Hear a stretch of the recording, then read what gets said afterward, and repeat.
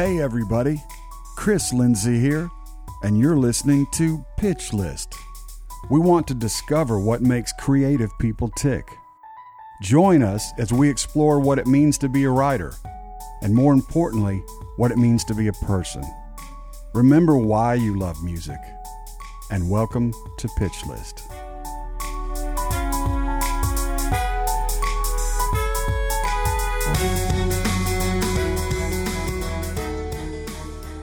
Hi everybody, Chris Lindsay here with a fresh, crispy, brand new episode of Pitch List. Today we've got artist and songwriter Dave Barnes. Dave has made many records since starting in Nashville. Along the way, he's also written multiple hits for Blake Shelton, Thomas Rhett, Maren Morris, Carrie Underwood, and a lot more. We had a great talk about Nashville, life as a recording artist, and switching gears into commercial country songwriting. He gives us lots of fascinating insights into our business. A great guy. Here's Dave Barnes. Good morning. Chris here. We're doing a early morning podcast here at Amy Land. It's a really almost a hint of fall this morning. I know. I felt when that. I came in. You know, it's still, we're getting warm days here in Nashville. But in the morning, you feel fall creeping in, which is really putting me in a good mood. My guest this morning is the fabulous Dave Barnes. Wow, fabulous. Fabulous. Lower F, lowercase f. Well, maybe upper.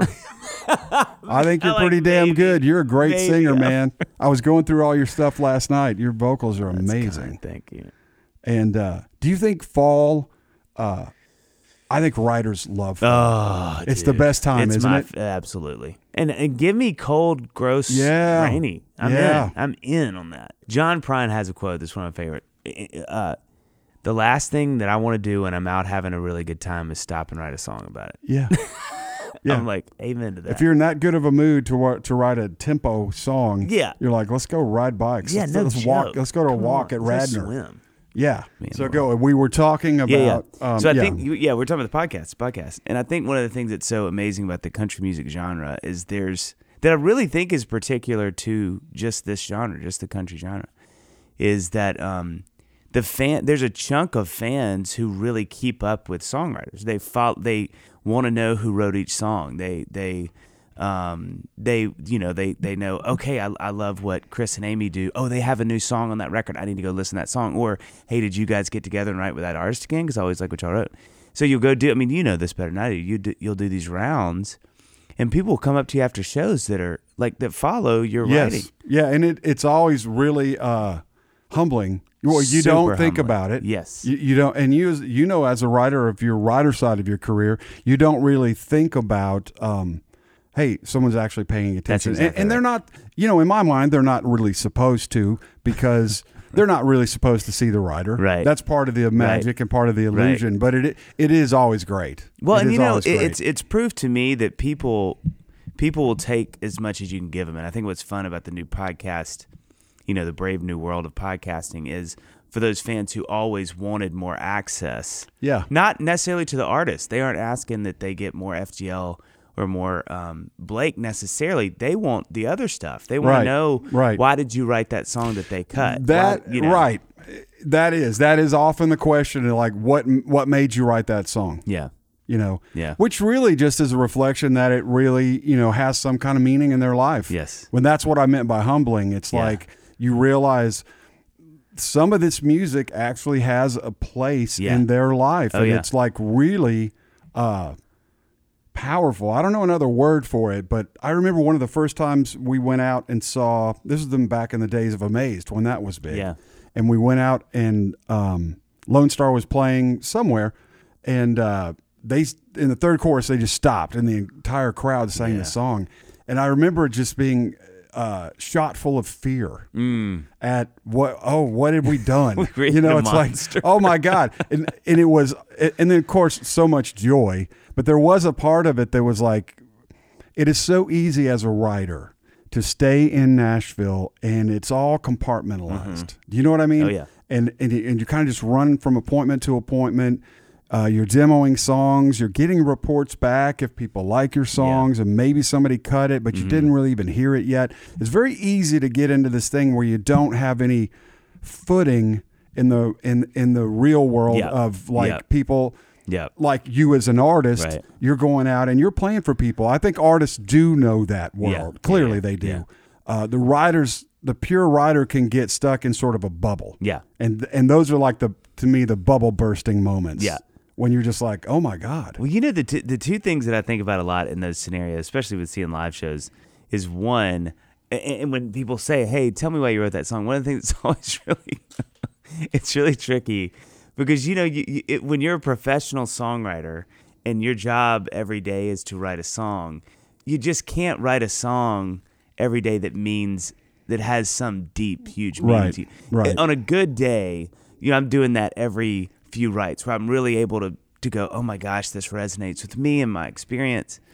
But there's a lot of days where somebody else loves it, or you have a great title and you just know how to write it. You'll do these interviews or you'll talk to people after shows in these rounds and they're like, oh my gosh, please tell me why you wrote this song because this is what it means to me. And I've had a couple of those where I'm like, oh boy, that day, what a day. It was a Wednesday.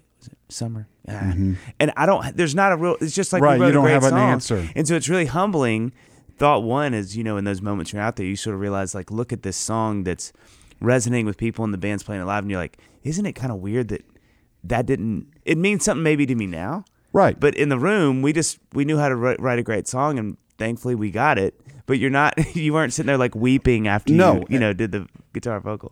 That's exactly what I'm talking about. Yeah. And I think that part of that is that either you're just outright told this or you learn it in town.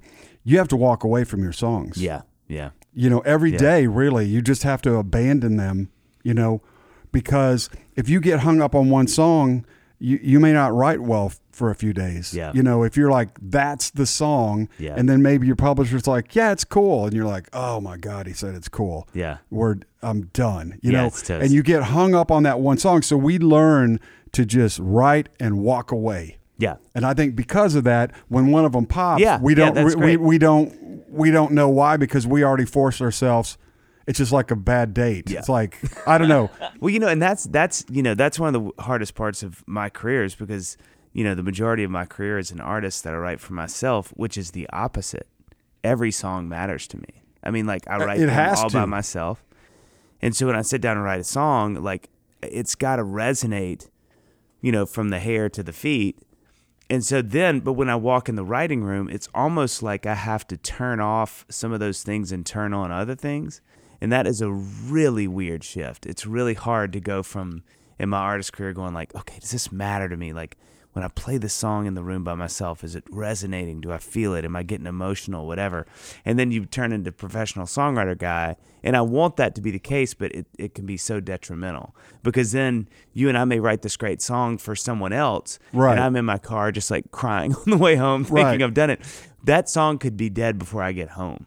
Yeah. And so if I'm, and it could make the round, somebody's like, hey, that's great. I don't really hear it for anybody. And by the time I pull my driveway 20 minutes from now, I could have just died this death because I've already gotten a text from my girl who's like, hey, I think it's great. I just don't know who we'd pitch it to. And I'm in the car like, you don't understand how much this song means to me. Right. So, it's been this gnarly whiplash in my life of trying to have these new disciplines of sort of taking all of my spider senses from artistry and sort of like, how do you take them in, or do you not? Or do you have different spider senses for the professional writing room? That is, and it's on my list of questions because I wanted to ask you about this because I think you're not unique, but there's only been a few of you that I've known to be. You got two crossovers. One is artist and writer. Mm-hmm. And then the other is working in Christian music and country. Yeah. But I think that's a unique point of view. And I also think, let me ask you this.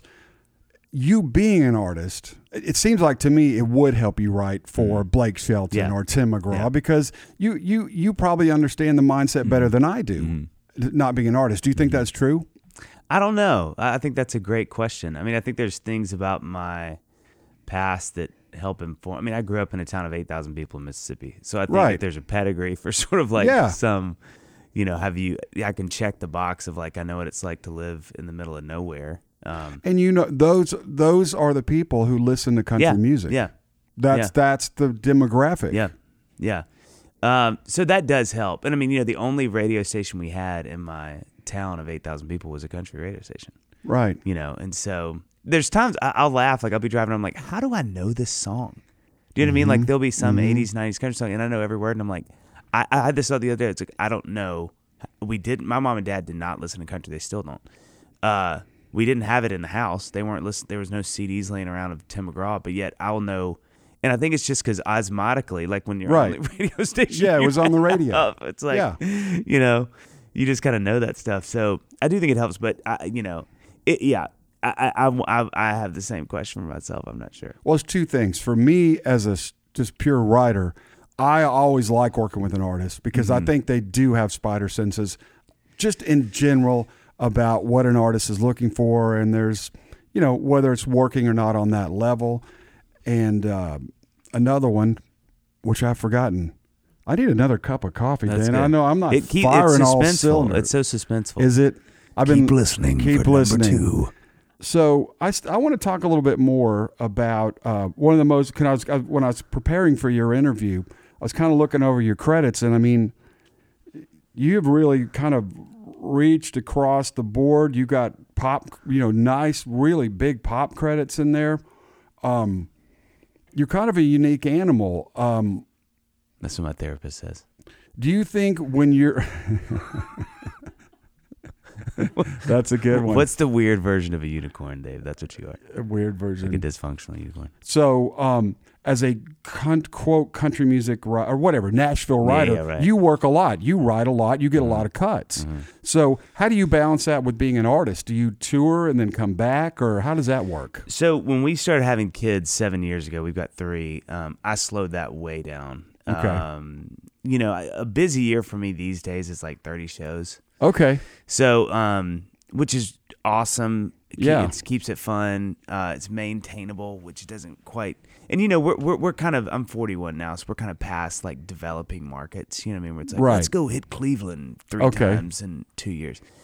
So it's a little bit of like trying to continue those markets, help them thrive and grow, or at least stay the same, and then really investing more and more in the writing part too. But the thing with me that I've had to learn, if my artist career is taken care of and seems to be working, everything else makes sense to me, because I realized I got it kind of backwards the first couple years I started writing a lot, because I was investing so much in the writing thing that my artistry started to take a back seat, and that's really who I am.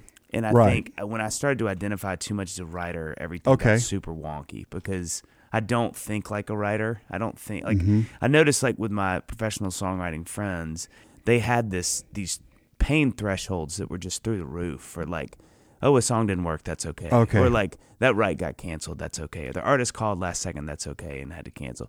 And that's still really hard for me, because I don't I didn't. It's like I didn't really know what I was getting into. No, it's like, and of course those things I think bother all of us.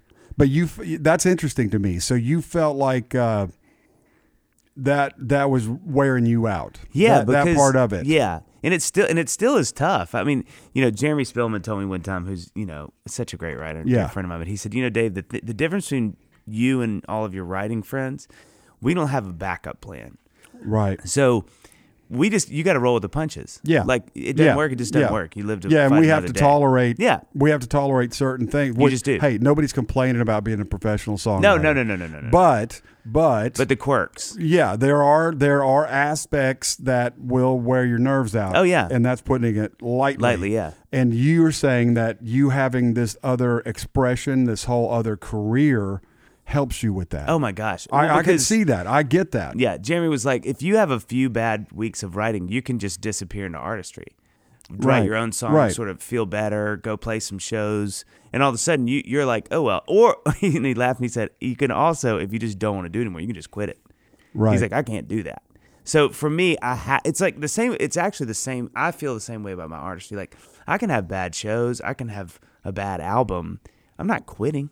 Like I love doing what I do. Right. And he was like, that's just how we feel about writing. It's just that that's not your main concern. So it's going to hit you harder than it hits the rest of us, you know? And it may, just from the outside, it may make you write better. Yeah, I think so. I think you would be more fearless. That was my next question. Being a successful songwriter on Music Row, does that give you a little more power in your own singer career, in the sense of maybe you take a little more risk with what you do, and maybe you don't quite settle? Mm-hmm. You know, often when things really matter financially, I think it's not good for the music. And I think that can seriously affect your creative output. I think your setup would be really good for that. Is that true? It helps. It's kind of funny because I think from an artistry it helps a lot, because when I'm in the room so much writing for other people, a lot of ideas get out that I would call like the more palatable, you know, digestible stuff. That's kind of the goal, is to write strong songs that the mainstream can understand and you know, perpetuate. And it makes my artistry suddenly much more fun and unique and interesting. So I take a lot of the ideas and I'm like, oh, that's not going to work in a writing room. Or I just want to say this and not have to be edited. I want to do this musically. And you don't want to compromise. I don't want to compromise. So I think with every record I've done since I've been writing professionally, quote unquote, I like those so much because I can see how much I'm like, okay, this is where I can get weird and have fun. And then over here. But I think, you know, almost diametrically opposed, honestly, the writing thing gets even trickier because I have to be careful. It's been a weird 5 or 6 years doing it, because I think I sort of started feeling like, okay, I'm going to get in there and write some country songs, and I don't even really know what that means. So that was weird, because I get in there and think like, you know, I did the thing everybody does when they're not naturally a country writer. And they go, oh, well, I've listened to some country songs. This is kind of what it sounds like. So, one, you're already 2 or 3 years behind the curve, because you know you're basing it on stuff that's either been a hit or is a hit right now. And then 2, you're writing somebody else's song. You're writing somebody else's country song. You're not going, how do I just write a good song? So it took me years to figure that out. And then I think now it's about trying to write songs I really like and not being so worried about, you know, that there's always bumpers on them. Like I know when I'm going too far, but I think at the same time going, hey, I'm just going to try my best to write something that I like, that I feel like is digestible. And those have kind of become my, as opposed to going like, what's Blake want to sing, or what's you know, Luke Bryan, which is so hard. I have had no luck with that. Yeah, I think we create the best when we're the most free, and I think when you're having conversations where your brain is in a space where it doesn't feel free, or it feels, you know, insecure or in comparison to, it's really hard to create well. You can do it, but I think you're not going to do your most sort of like unique version of yourself when you feel some sort of like that sort of stuff happening, you know, which you're right. I can actually think back on some writes where I've had that I'm like, why did that feel so weird? And it's because we were either talking about money, we were talking about success, or somebody's talking about a run they're on or something. And you can just feel like, oh, this is not, and it can be in a really good spirit. Yeah. I mean, it can be like, somebody's like, hey man, congrats on everything. Right. Oh, thanks. Yeah. But you can just feel like, oh boy. Yeah. Like, you know, I don't know what that is, but I think you're right. Yeah. Do you have a close group of people you write with, or do you like add new people to your writing world, or that's how does it work for you? Isn't that funny? We all if there's one thing that always changes, I've found so far in my career, it is the ever moving sort of North Star of what seems to be working and the rooms that work, and then who I feel the most comfortable with. Because I think for me, that really is the North Star. Like, I've had to shed this idea that like hit writers are going to make me write hit songs. It's a tough one to learn, isn't it? Man, and I feel like I'm just at the end of learning that. It's like, you come up and you think that if I have this appointment, then everything's going to be great. You know? Yeah. Especially if you get in the room with somebody that you really admire. I know I had that experience, and I know everyone that I've ever talked to about it does. Talk about that a little bit. So when I signed my deal with BMG, and whenever it was 5-6 years ago, I literally came in and was like, here are the people. Like, I just slid the sheet across. Right. Daniel Lee, who is my day-to-day, who I love with all of my heart. I love Daniel. Daniel was kind of like, okay. And I could see he was kind of like, I don't think this is a great idea. but hey, let's do it. And it was so consistently, it just didn't go well. Not because I didn't love those people. I get it. But they have their groove, and they have their groove. They have the way they write, and you're literally stepping into someone's, like almost art studio. They're past their colors are out there. They got their thing, and you're sort of sitting there like trying to mix colors with them. Yeah. And they're kind of like, okay, you're like, I've never even seen this paint I don't before. even know. What are we painting? Is this? Yeah, you're halfway through. I can't tell. Yeah. Should this be a tree Right. over here? No, it's a football stadium. Oh, okay. Well, no trees. So I think for me, there's that. But I think there's also this thing that I learned really quickly is like every song is a chemistry experiment. Every song has, and they're all different. So like some days you may sit with Amy and you've got, and it's still you and it's still her, but she's brought different chemicals. You've brought different chemicals on this day. And for some reason, those chemicals mix real well. That's a great and way that to song put it. pops out. But you aren't bringing the same chemicals every day. So I think the misunderstanding is me going, if I sit with you guys and write a song, I know the chemicals they use. I just got to bring these chemicals and we'll create a new thing. And it's like, well, no, you may have had a bad day, or you may have listened to something in the car that you're inspired to go 70s Laurel Canyon. And so you bring in these chemicals, and then Amy brings in hers, and I'm still bringing in the ones I thought because I listened to Amaze and I want to write that again. Right. And y'all are like, well, no, that's not. That was that day, and what we brought in that day was completely different than 10 years later what we're bringing in today. So I think, learning that every day really is its own day, and you may catch something on one day that is totally unique to every writer in that room to that day. You may never write you may write some great power ballad that day. Nobody in that room has ever done that, and they may never do it again. But what happens as a writer is you see, like, who wrote that killer those 3 people. I want to write with those 3 people. And then you may get in the room and go, hey, let's do the thing. And everybody's like, what thing? And you're like, right. The thing y'all did with that. Yeah, the thing y'all did that you don't know how you did. That you don't know how you did. Let's do it again. And so I think for me, that's a really good way to put that. I think I had to learn you got to just, every day is its own day. And so be careful to, and so I think that was a hard way for me to learn with those writers that I still think are, but it was like, oh, that's not how this works.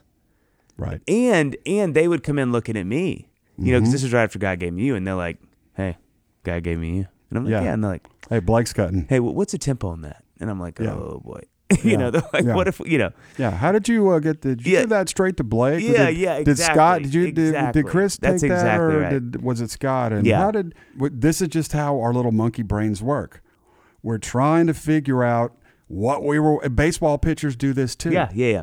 Game tape. They had mismatched socks and they threw a no-hitter. Yeah. Well, now that's how you throw a no-hitter, or a songwriter had a certain player on the demo session that they'd never seen before. Now he's the guy because you got to cut. Yeah. That's the guy. He did it. Yeah. We're always trying to find whatever magic thing that was different that day. How did this happen? Yeah. And I think it's such a great analogy you use because I guess the truth is we just don't know, and we never will. You never will. And I always say this. I think sometimes people misunderstand me.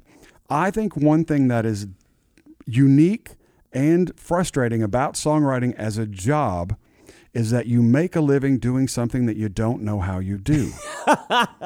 We don't even know how we did what we did when it worked. When it worked, yeah.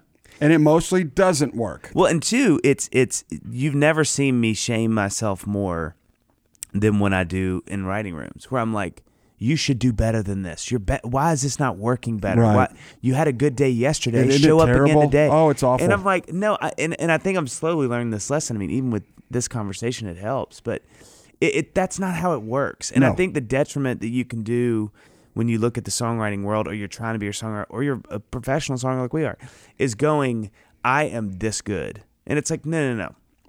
That's a day. Like, we're all receiving these things. Right. We're doing our best. And I think too, and I think it helps me a lot when I think of writing rooms that I like.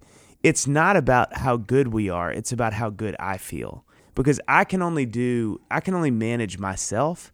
What comes out of that and what we make from all of that, who knows what's going to happen. But I think I've just learned from me when I'm at Warner Chapel, and Jesse Vaughn, who is like a ninja, our conversations now are much more, how'd you feel? How was the day? Did you feel comfortable? Did you feel like that's a good combination and of did people? you feel like you were on your game. Yes.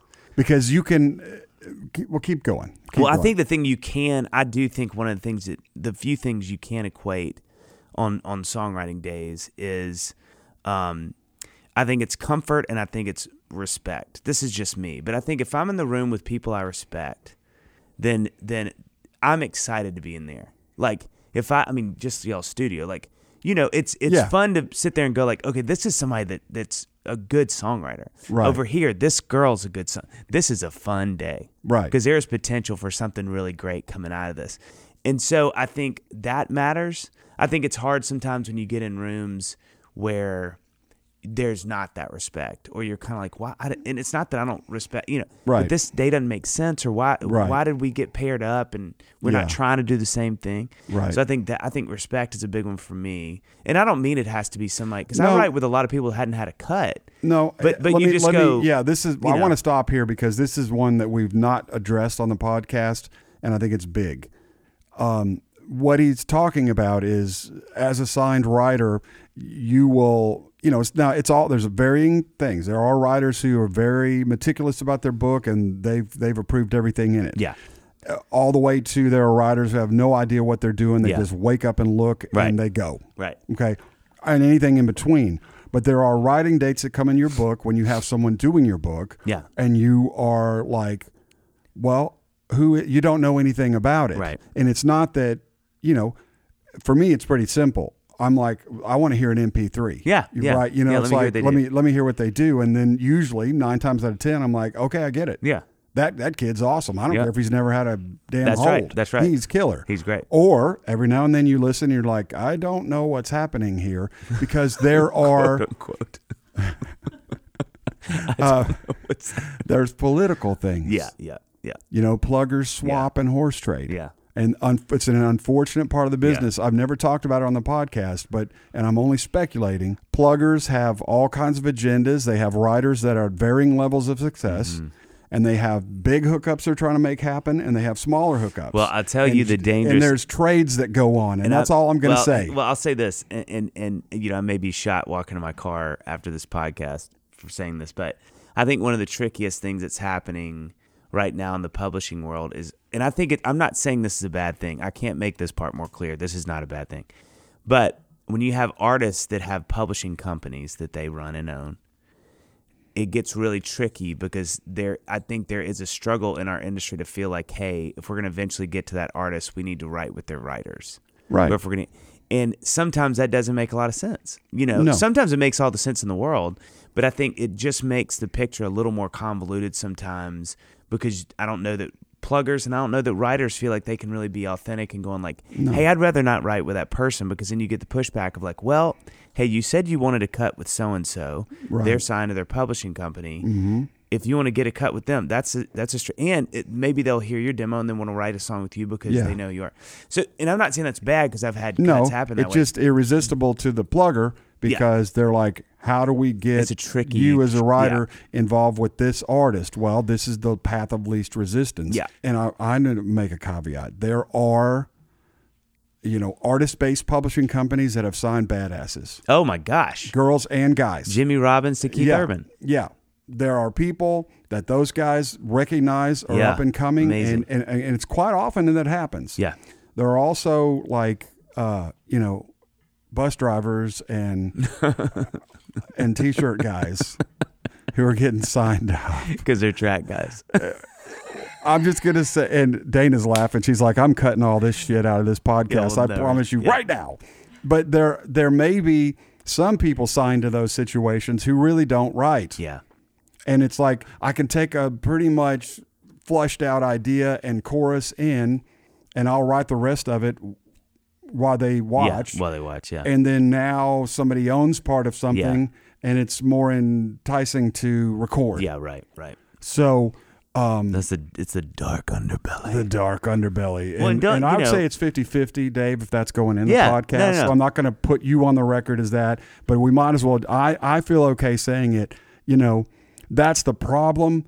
And it's unfortunate because, like you said, you know, Jimmy was signed to Keith. Mm-hmm. And you know what's funny about that? I just did a thing in Sundance with Jimmy. You know, Jimmy says it's the only cut he got was We Were Us. Mm-hmm. So it's funny because Keith didn't that wasn't a manipulated situation. That wasn't something where he didn't end up to. No. This is going to come across wrong. I need to say one other thing. This is a case-by-case basis. Yeah. Okay? I've been in a couple of situations where I did not understand what was going on, and I'm assuming what I just said is going on. There are also some incredibly talented writers who are signed to artists, and as we know, it's difficult to get a writing deal. It's difficult to get some of these majors to pay attention if you haven't had anything happen. Yeah. And some of the artist companies are just more willing to take a risk. Yeah.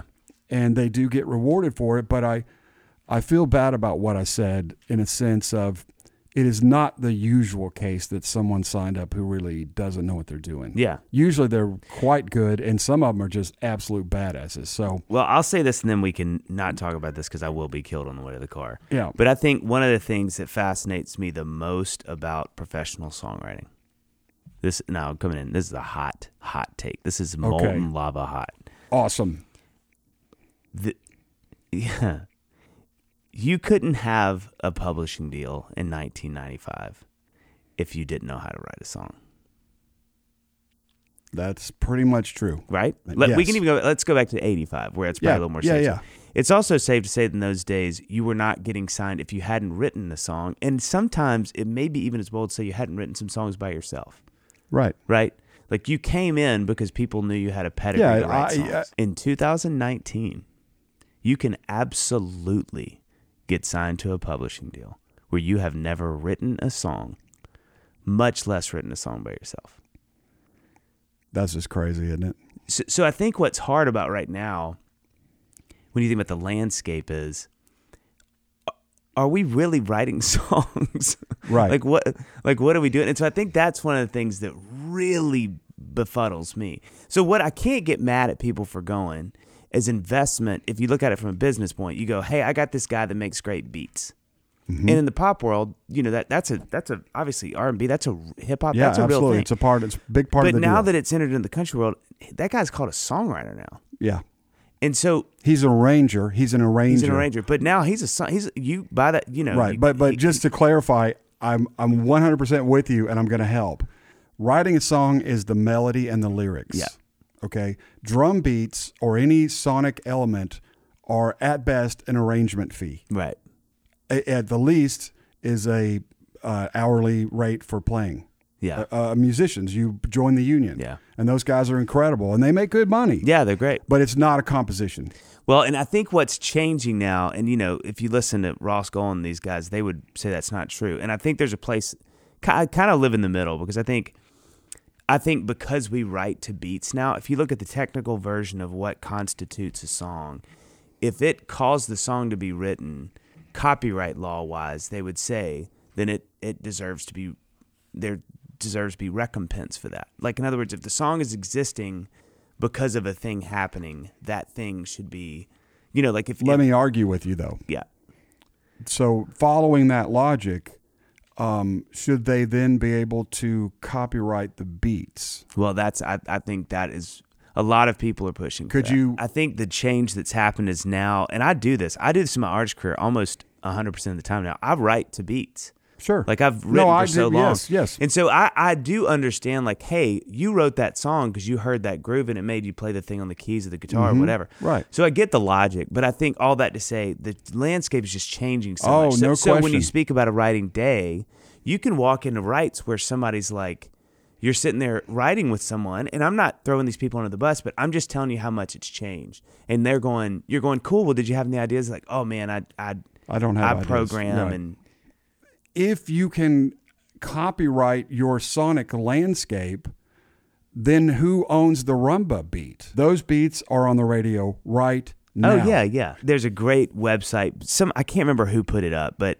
where it takes Beatles hits. Yeah. It takes interviews with the Beatles where they say what song they were listening to. Of course. Then it posts the video of the song that they referenced, and and the similarities in these songs and where Paul will say, "Oh, I liked that bass line." Right.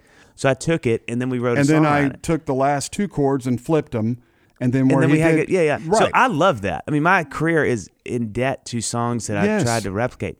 But I think, like, I just think I think of the things that I'm learning in a writing room. There's just it's so nuanced and day to day, because you may write in, go in with somebody like you in a day, and we can sit and write songs and guitars, and the next day I may never pick up a guitar because a guy's or girl's got a killer track going, and I'm basically top lining where I'm just singing and writing the lyrics over what's already established. Right. So it's a brave new world, and I think it is a brave new world.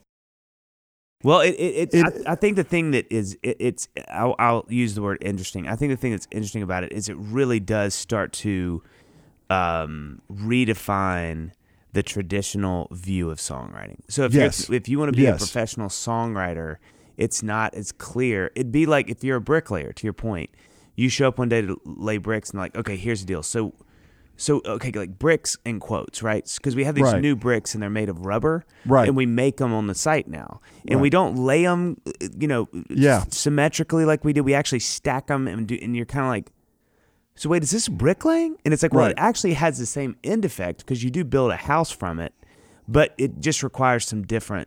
I think it's a great analogy. So you kind of sit there and you go, okay, I mean, I guess it has the same end result. But this is not. Everybody, we realize we're not using bricks. And I'm gonna argue the other side just so that I come across as fair, because I want to be fair. Okay, I have seen a track come up in a room, and it is inspiring. Oh my gosh, yes. And it does take you to a place. Yeah. And it does. I've done it myself as a track person. Yeah. It elevates the song. Absolutely. It creates an atmosphere. Yeah. And I'll give you another argument against me. For years, LA wanted to split copyrights. Mm-hmm. Who wrote the most words? It wasn't an even split on the songs if you were co-writing. Right. The Nashville way was, hey, if you're in the room, it's an even split. Yeah. That's how it works. Yeah. He changed. Guys used to say he changed the oxygen. Yeah. Like just her breathing there changed the vibe, even if they didn't say or sing a word. Absolutely. They're in. So by that same token, creating this track and creating this feeling is influencing the composition. Absolutely. So maybe that's ultimately going to be their argument. And I think I feel the same. I don't want to be mistaken as someone who doesn't like that, because I actually love. Honestly, right. some of my favorite. And I know days you do work like that a lot. I love that. Yeah. But I think it took me a while. It really confused me. I wrote with a guy right when I started in the country world, and literally he said, "Oh no, I don't do any of that." And my first thought was, well, then why are you in this room? Right. So I think what I've had to realize is it's just changing. It's how we're defining what we do. And I think the biggest part is the proof's in the pudding. If they're contributing, they're going to be allowed to stay. But I think just, we were talking about writing dates. I think I've just had to learn a lot about like what that means and come to expect different things for each day depending on who's in it. Right. Now, the thing I will say, and this is my last thing, I think my producer track writing friends who are, most of them are actually better songwriters than I am, truthfully. So that's a different thing. I mean people that you're would talking say, about a different hey, I thing. don't know how to play guitar. Right. Or right. I just, and listen, that's okay. Well, that's great. Okay. That's great. Hey, my wife's father wrote many hit country songs, did not play an instrument. Yeah. Yeah. He would slap his leg, and he wrote 100% songs. He would slap his leg and sing the song to the piano player at County Q in a demo session, and the guy would just guess the chords. Nuts. Isn't that crazy? Nuts. Which today, that guy would be a co-writer. Yep. That's right. That's right. And that's what I mean by the changing. That's right. The changing is like, that would be a track guy in 2019. That's right. Because that's what top liners are doing. Boy, that's good, man. That's right. That's what you just landed that plane. That's what I'm trying to say is that I just think I've had a lot to learn over like what I conceived writing days to be to what they are now. And I'm not saying I don't like them. I think I've gotten some of my best songs from that. But I've had to learn like, oh, this is not going to look like a couple of guys in a room trying to write a song. Right. People divvy up what they do, and it's just different, Thanks for listening, everybody. Pitch List will be right back.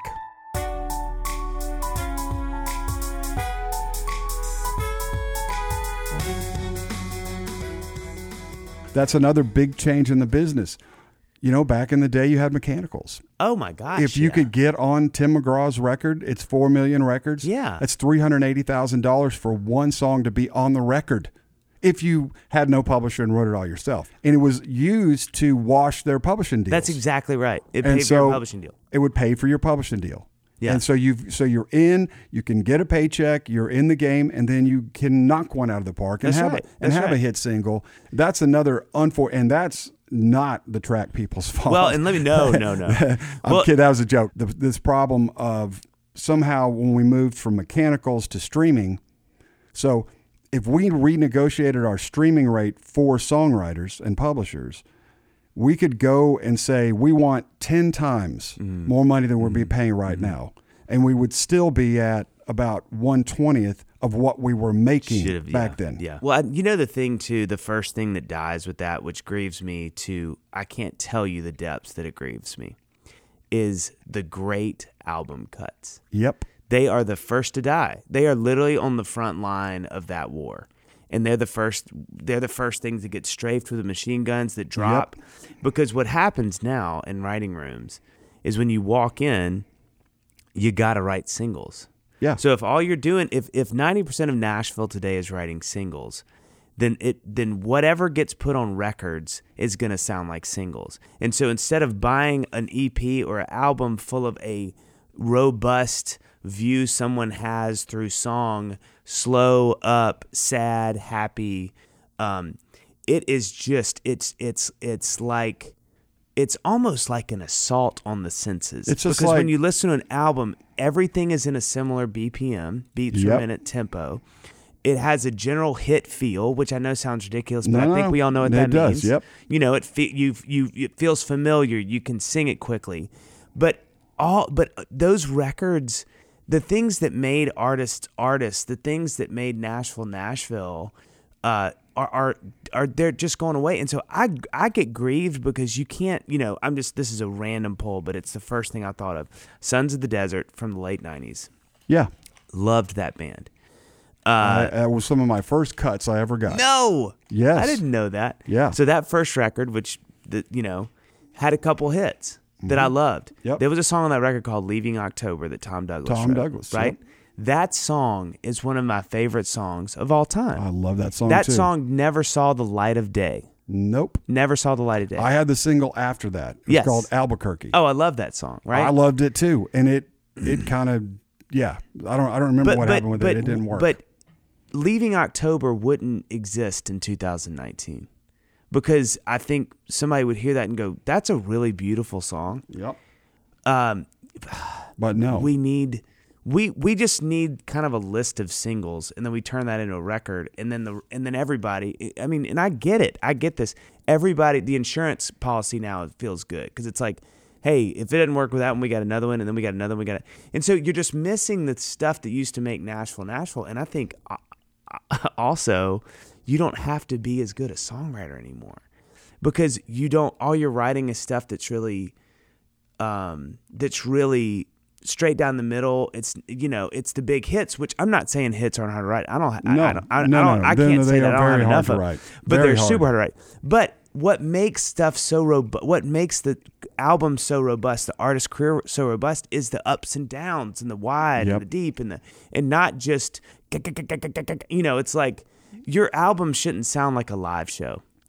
Your live show should sound like a live show. You go to the live show, let's keep everybody having a good time. Play your 2 or 3 ballads, and then it's a big show. You want to drink your beers, have your fun, pull your girl next to you. That's the whole vibe. That's what a live show is, right? But that's not what your album should be. And now all the albums just sound like live shows. It's just next song. Well, because there's no album. Yeah, that's it's true like, too. Like Tim, Kenny, all of them, man. They had songs on there. There was a One of These Days I'm Gonna Love You. I saw Marcus the other day who wrote that, Marcus Hummin. Man, I remember when that record came out. It was like, I remember just sitting in my car thinking, I didn't know you could do that. Yeah. Oh my God, I want to do that. Like it worked. You know what I mean? It's like, I didn't know you could make it that good and people would like it. Yeah. I keep hearing my pluggers keep telling me just dumb it down, Yeah. And I grieve too. Well, I'm worried. Oh, brother. I'm worried for the artists, but now here's the light at the end of the tunnel. Everything we've talked about, what I pray is that this is an opportunity for someone to come in to our business an artist or several who see that this is missing and figure out how to And there are. and figure out a way to deliver Yes. Because I think the truth is, a friend of mine always says, is what we don't celebrate, we lose.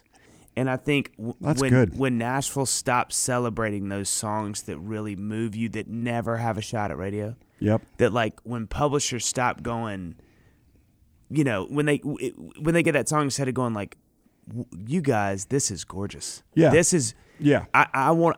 Somebody's gonna go cut. Yeah, this is why I do this. This is why I do this. And I'm so going to play this for X, producer X, and I'm going to say, I know you're looking for a hit single, and I'm telling you this isn't it, but you need to hear this. Yeah.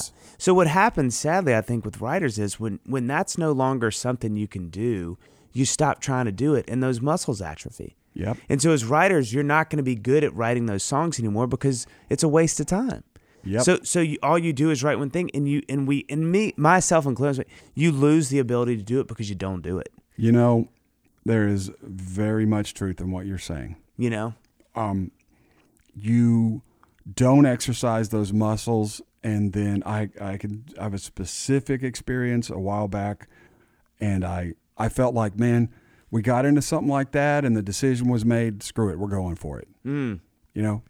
And so I'm in the pool. I'm like, this is my spot, man. I know how to do this. Yeah. And I did feel like, what's wrong with me? I don't have I'm not the ninja I used to be with this kind of thing. That's exactly right. And I hadn't thought of it in those terms. That's why. If you use it or lose it. Well, not only use it, but I think what's coming in. I mean, so much of how we write is what we're taking in. And when you're not taking in those songs anymore, that your reference point leaves, and so you suddenly go, I think this is pretty good, and you realize like 2 days later you're like, oh no, that's not good, like that's not even sort of good, right? I just thought in the moment, and you realize when you have perspective, you're like, and so I think that's, but I will tell you, I mean, I think there are artists like that, I'll do rounds with artists where they'll play songs and I'll think, oh my God, that's good, like that's never going to see the light of day on a radio, but that. And it made me sad. Somebody said this room the other day, and I wanted to crawl up in the corner and just cry. They were like, well, I'm not really trying to write Bluebird songs. And I was like, oh shit. Bluebird that's songs. That's a thing now. Like, yeah, I mean, I don't want to write a song. Yeah, I don't want to write a song and then have somebody cry. I need to write a song that, like, I get up and rock the mic. And look, I get that. There's a time and a place for everything. Sure. But I died a little. I will never get that part of my life back. Yeah. When they said that, I thought, oh, that's a thing. Like people, oh, I don't need that. Don't give me the cerebral, heartfelt thing. I mean, like, let's write a song that, like, Well, and the reason is probably, for me, the reason, I bet it's the same for you, that's what we got into this for. Well, the other part that's of me is what drew us to it. Well, the other thing I want to say is, like, do you know what a Bluebird song is? That's the song where everybody freaks out because it was a huge hit. Yeah, that's the other part. I'm like, there's another Bluebird song. Everybody in the room knows the words, right? Well, yeah. And so anyway, I think that I just know that I remember driving on that afternoon. I was like, oh, but see, I'm going to fight on that one. Whoever said that, that's not right. Okay. No, look, I know. Because what you're saying, I think what they meant was, I don't need a song where I play it and then 50 strangers just weep into their drinks and start crying and want to talk to me after and tell their stories of what happened to them. I don't want that. I don't need that, which is crazy. That's crazy talk. Of course you need that. That's what binds fans to an artist. Yeah. Although I'll say this, and if there's anything that gets taken away with this podcast, this is it. Great songs win. They do. And people can sit in the room and be like, I don't want to write a freaking weepy mid-tempo thing. And you're like, okay. And you get done. And you turn it in, and everybody's like, I mean, I have to send this around. This is too good. Right. It's slow. Right. It's about a horse dying. Right. But it's just too good. Yeah. And then, somebody's like, hey, they cut it. And you're like, okay, there's good in the universe still. There is. And you know what? I say it all the time. We should say it again. I'm glad you said it. It is true. Great songs win. They do. They do. And it's kind of simple. People want to share them. Yeah. Well, the good news is for us writers, people need songs. Yeah. People are always going to need songs. Yeah. And there's more. And you know what? Another great thing, and I say this it's anecdotally on my teenage children, but I think I have a handle on this. People love music maybe more I think bigger so. fans than they used to be. Without a doubt. Well, you inspire me, man. You kind of got me thanks. going. I'm like, you know what? We've never really sat here and just let her rip. Yeah, We let her rip today. I know. But you know one thing? We both love this. Oh my gosh. I know you do, So and I much. know I do. Everything that you were saying and that I'm saying is because we love music. That's right. Well, and I feel like And we want it to, I feel like for me, it's just under the guise of trying to figure it out.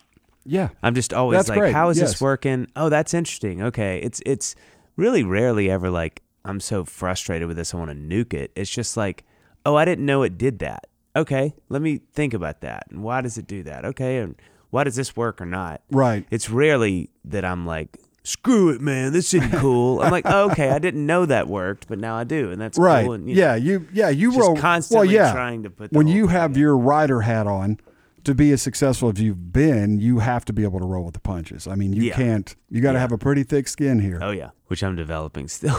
Yeah, you I've got gotta- my thin artist skin, and then I'm trying to Yeah. be like a rhino. Well, I guess it's just so raw when you write that it's so close to who you are in your internal life that when it's not working, it really starts to scrape on you Yeah. on the inside. Yeah.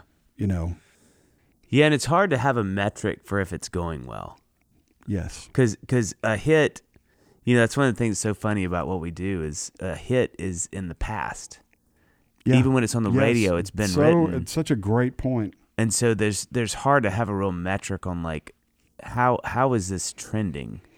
Because it's like, one, anything that's about to happen could change at any moment. So you could have 10 singles lined up, and then the day before all of them go to radio, they change it to the next song. Yeah. So it's a really, really, I think it's one of the biggest things I've learned is there's no real good gauge for what's happening. So you have to have a pretty astute sense of your value just natively built into who you are. And I think if you think, hey, I'm good at this, I'm going to have bad days, I'm going to have good days, I'm going to have swings and misses and hits, all of that. Yeah. And I'm literally saying this to myself right now. It's a big brain comment. Yeah. But I think, that's the healthiest I can be, just going like, that's I'm just glad to be here, glad to be in the room, because if I'm judging my ability on output, there's way too many things affecting everything after this right for me to think that that's on me. Yeah. All I can do is write today the best I can. Yeah. Because everything after this, I have nothing to do with. Nothing. Nothing. How they choose it, yeah. if they like it, how they Yeah. sing it, how the song goes, And how it is- radio responds. I don't care how long you do this. It is just so frustrating because it is just out of our hands. That's it. Our our life is kind of a life built in response. We're responding to, whatever song is happening that God is giving us, and then that's the little moment you get to participate, and it's so small. Mm-hmm. And then that song, if it's a big song, goes on to this huge life, and you had 1% of, you created it, which is massive, but then it's like gone, and it lives this huge, great life that you had so little time-wise. Yeah. So even that, it's like Yeah. you said, you can, I think the darkest days you can go like, yeah, but I didn't really contribute, and I shouldn't think that's part of something I did because I really only had like good bridge idea. Right. Yeah. Yeah. So even so it's a really precarious job because I think you have to do a lot of, I have to do a lot of like praying and stilling my mind to be like, okay, I'm not what I create. I'm not the success of what I create. I'm valuable in much different ways than to think that, Man, I was going to wrap up, but we're going to have to talk about that because that's a big one. Yeah. That's a big one. Yeah. Not heard anyone say it on the podcast, but that you have really got to the core of this. I am not what I create. Yeah. That is easy to say. It's real. I mean, it's super Well, easy to say. now, let me back up. That came off wrong. It's very insightful that you said it because that's the core issue. Okay. And a lot of people don't get there, but you can say those words, but it's difficult to Oh my God, do. it's hard to do. That's what I mean. It's like, I am not my songs. I am not the success or failure of my songs. That's right. Well, I kind of like being my songs when they work. Oh yeah. I just don't like being my songs when they don't work. So in order to get to the place we know we need to be, Yeah.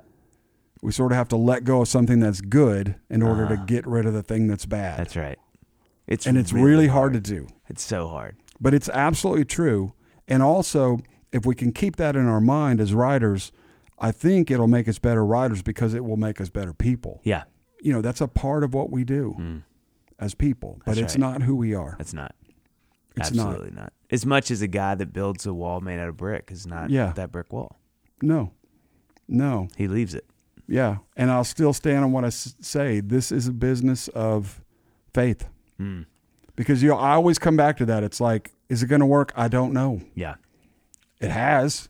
I've seen it work. Yeah. Will it work today? No idea. Yeah. Like somebody told me a while back, one of the weird things about being a songwriter is you can be retired and not know it. Oh my gosh.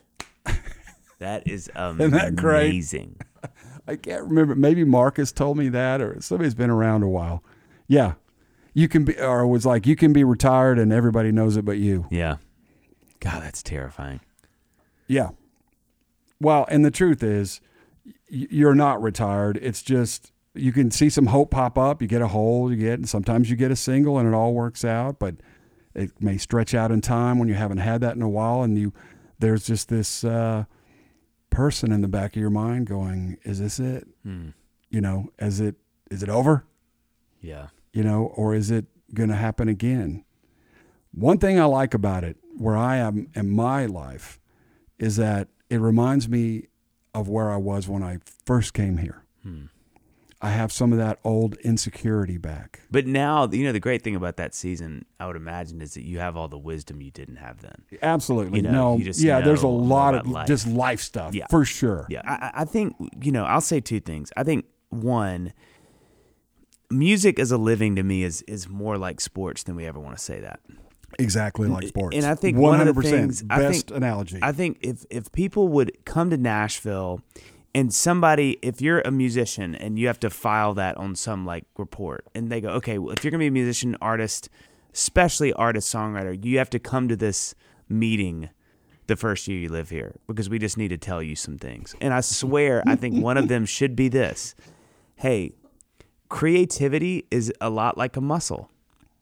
And like in the sporting world, you're going to have some incredible years when that muscle is at its peak. When that muscle is 19 to 30, you know, whatever that scale is in creativity, you're going to feel amazing. You're not going to get tired during the games. You're going to have high output. You're going to see your best seasons. But it's going to wane. You're not going to be playing basketball at 50. Now, I'm not saying you're not going to play because it's a sliding scale with music, but I do think there is something to say that if you get warned, if someone could just sit with all of us and go, hey, you're going to have a really good streak for a while, it's going to go away because that is the way of the world. Absolutely. Like everything has to, there are seasons for everything. And I think it would just make this life as a creative so much better if they go, hey, so let me tell you the hard part of this. There's going to be a beginning that's going to suck, and there's going to be an end that sucks, right? Yep. But hear me say that. Get in your 21-year-old brain as much as you can retain this information. Hear it. And in the middle, it's probably going to be really awesome and fun. And things are going to work. You're going to do work that yields result. It's going to be like, holy crap, this is working.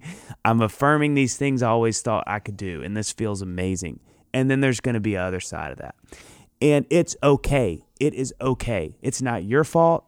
It's not the industry's fault. You didn't lose anything. No. It's just, it changes. It's great.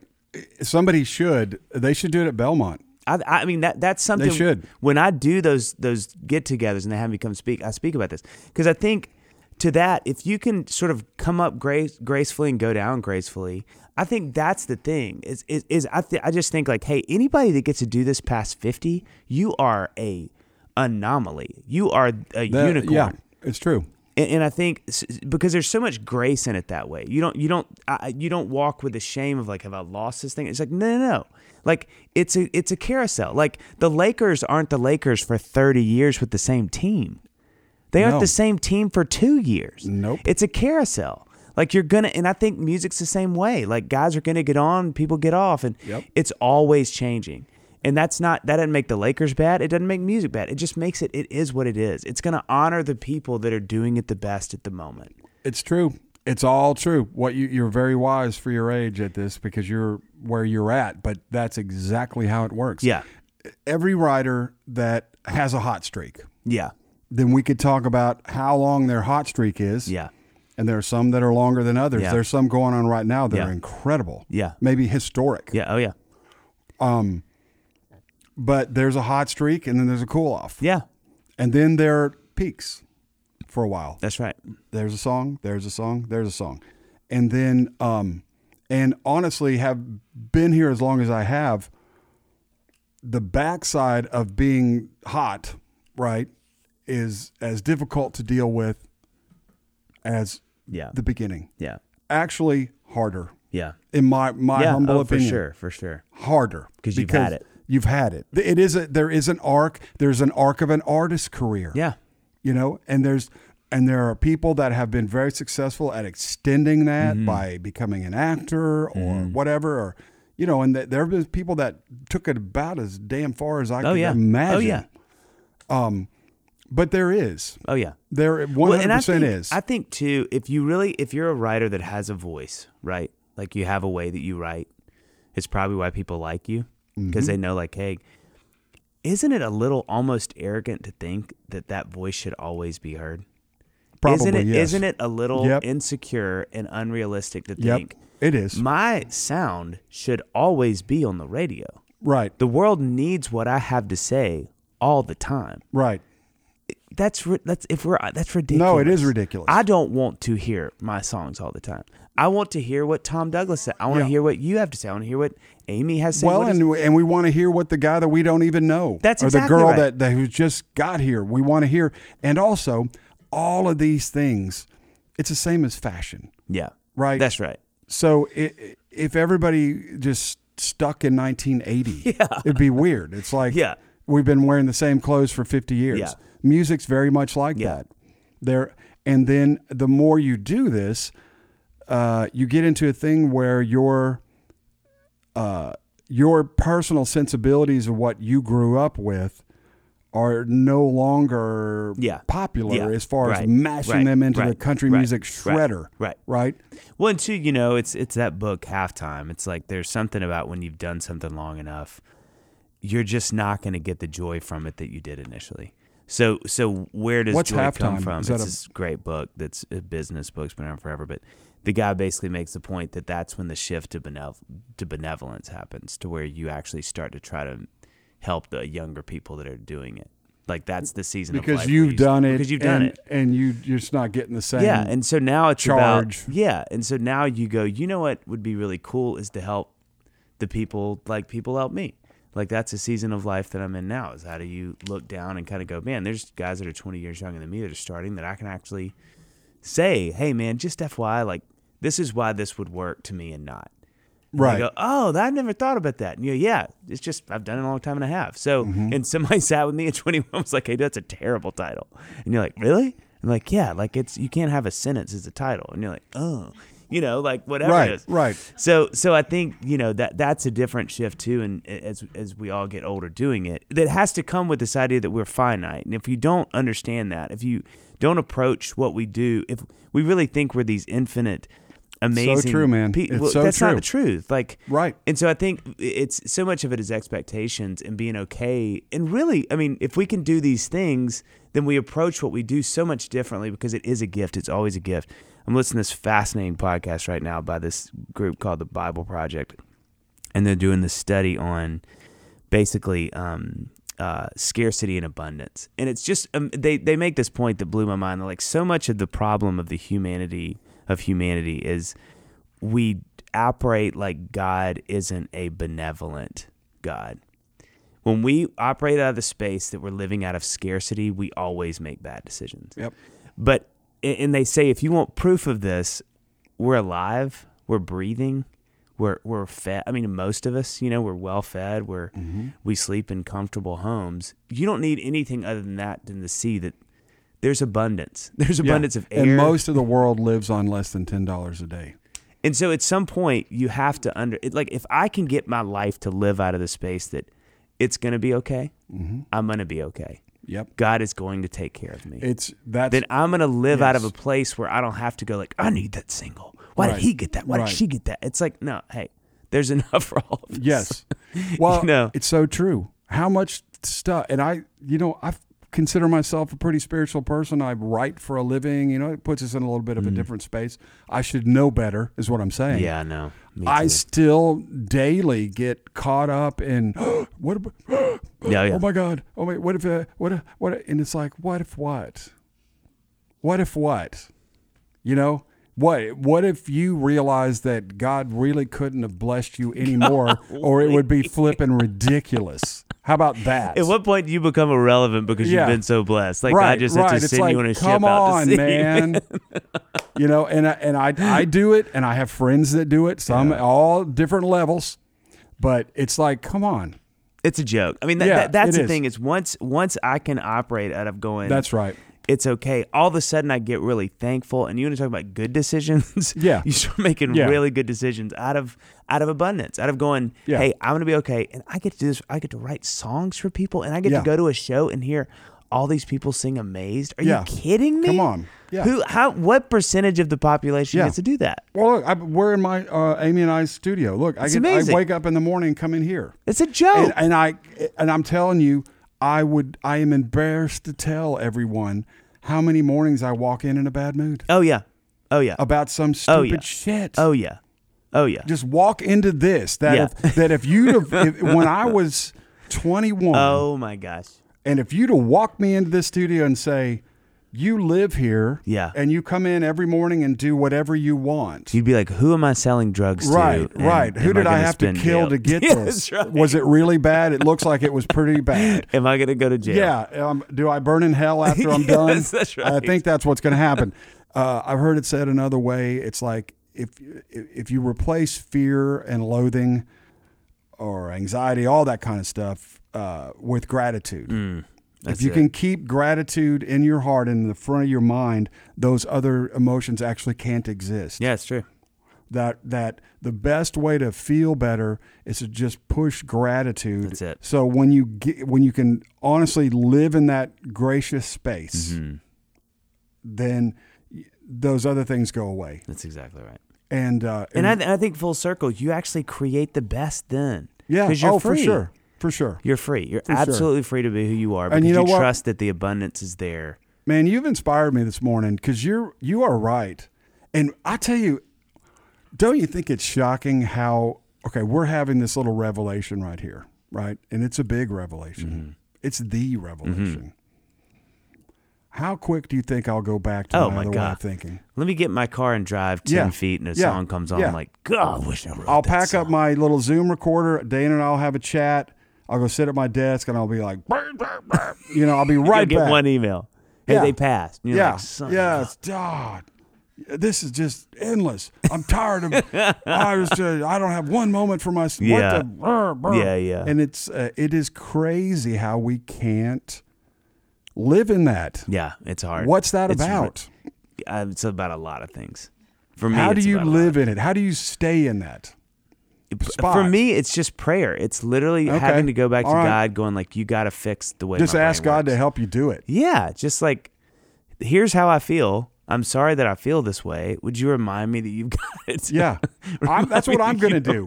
I talked to a guy when I was out with FGL this weekend. Tyler was talking about, or maybe Brian was talking about a friend of theirs who has started this practice where, like, when he wakes up in the morning before he gets out of bed, he does these 3 exercises that are 3 minutes each. But one of them is gratitude. Yeah. He does 3 minutes of laying in the bed and just being gracious. And I was like, that is an incredible practice. That's a great good discipline. habit.